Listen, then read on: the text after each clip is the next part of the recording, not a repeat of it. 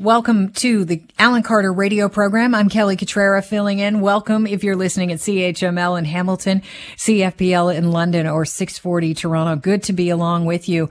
It looks like we're going to talk about Doug Ford's latest cabinet. They were sworn in on Friday, and I know that Alan has run down the new members of the cabinet, but I think there might be a bit of splaining to do when it comes to some of the appointments. Dr. Laurie Turnbull is Associate Professor of Political Science and Director of the School of Public Administration at Dalhousie University, joins the Alan Carter radio program. Welcome. Thanks. Thanks so much for having me. One of the things that people are pointing out is the appointment of Doug Ford's nephew to cabinet. I just want to play something that actually was said before the cabinet was announced. This is Doug Ford talking to the media on what he hopes the cabinet will look like. We're always looking at that, and I'm so proud that we have really qualified people from all walks of life and all different backgrounds. And I'm very, very proud that we have 3 black MPPs. I'm so proud of that.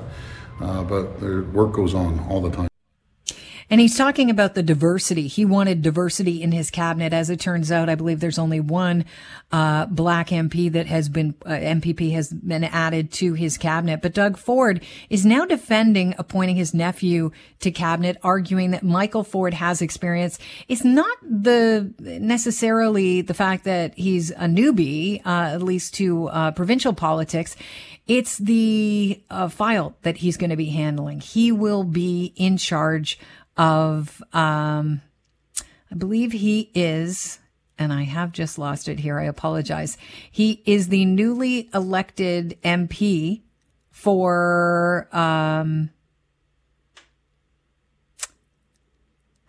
multiculturalism, I think is what it is. And I apologize. I've just literally lost his title, but he does have to do with, culture and multiculturalism.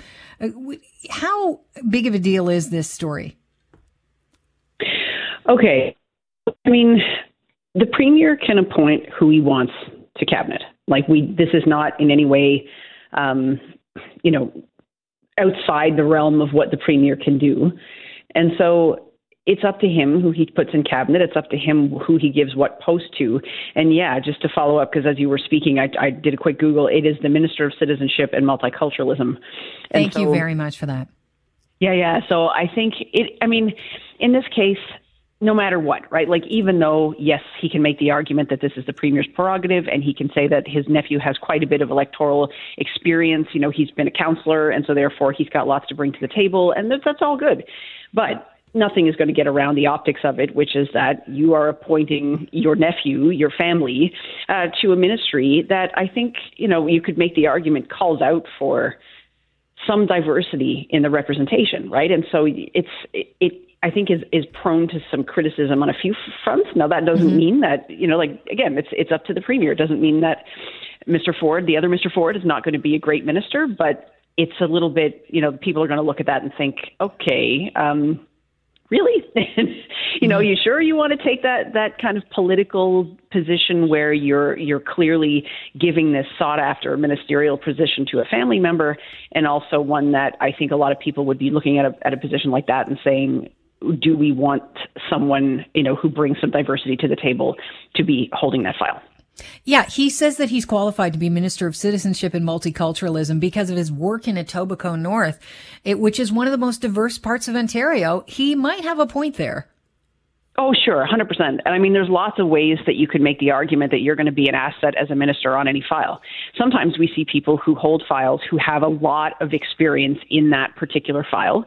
And that can, for example, at the federal level, somebody, holding a finance portfolio like Bill Morneau, he can say, I've got tons of business experience. I've been successful. I understand money. I understand the economy. I understand profit and how all that kind of stuff works, right?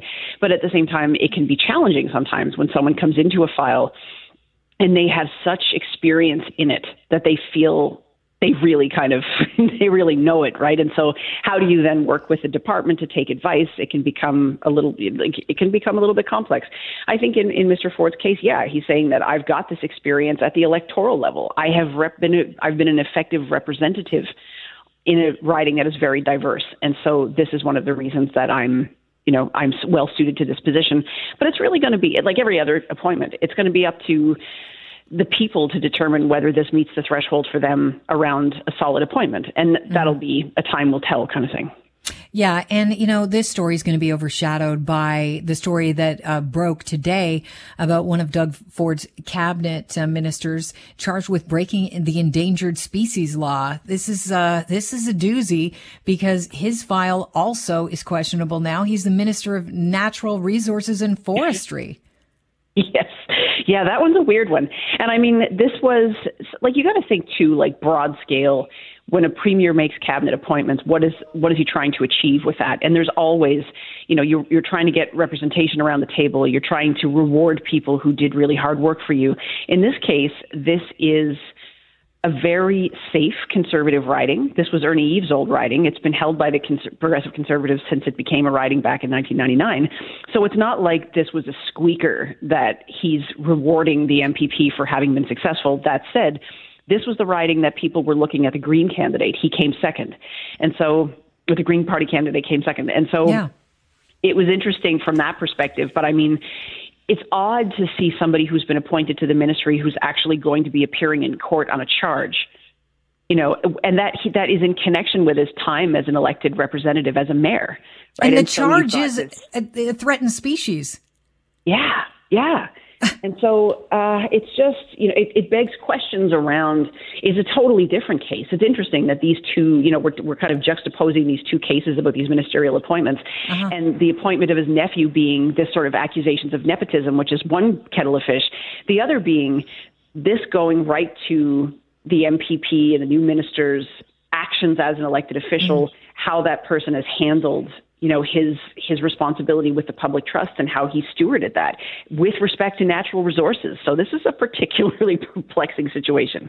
It all has to do with the Blanding turtles. They were designated by Ontario as a threatened species, and he is charged with damaging or endangering the habitat of the turtles when he was mayor of Bracebridge. The charges were brought by a local resident. They've yet to be tested in court, but last Tuesday, 3 days before he was sworn in, they signed off on the charges. So he must have known about it. This story is going to have legs.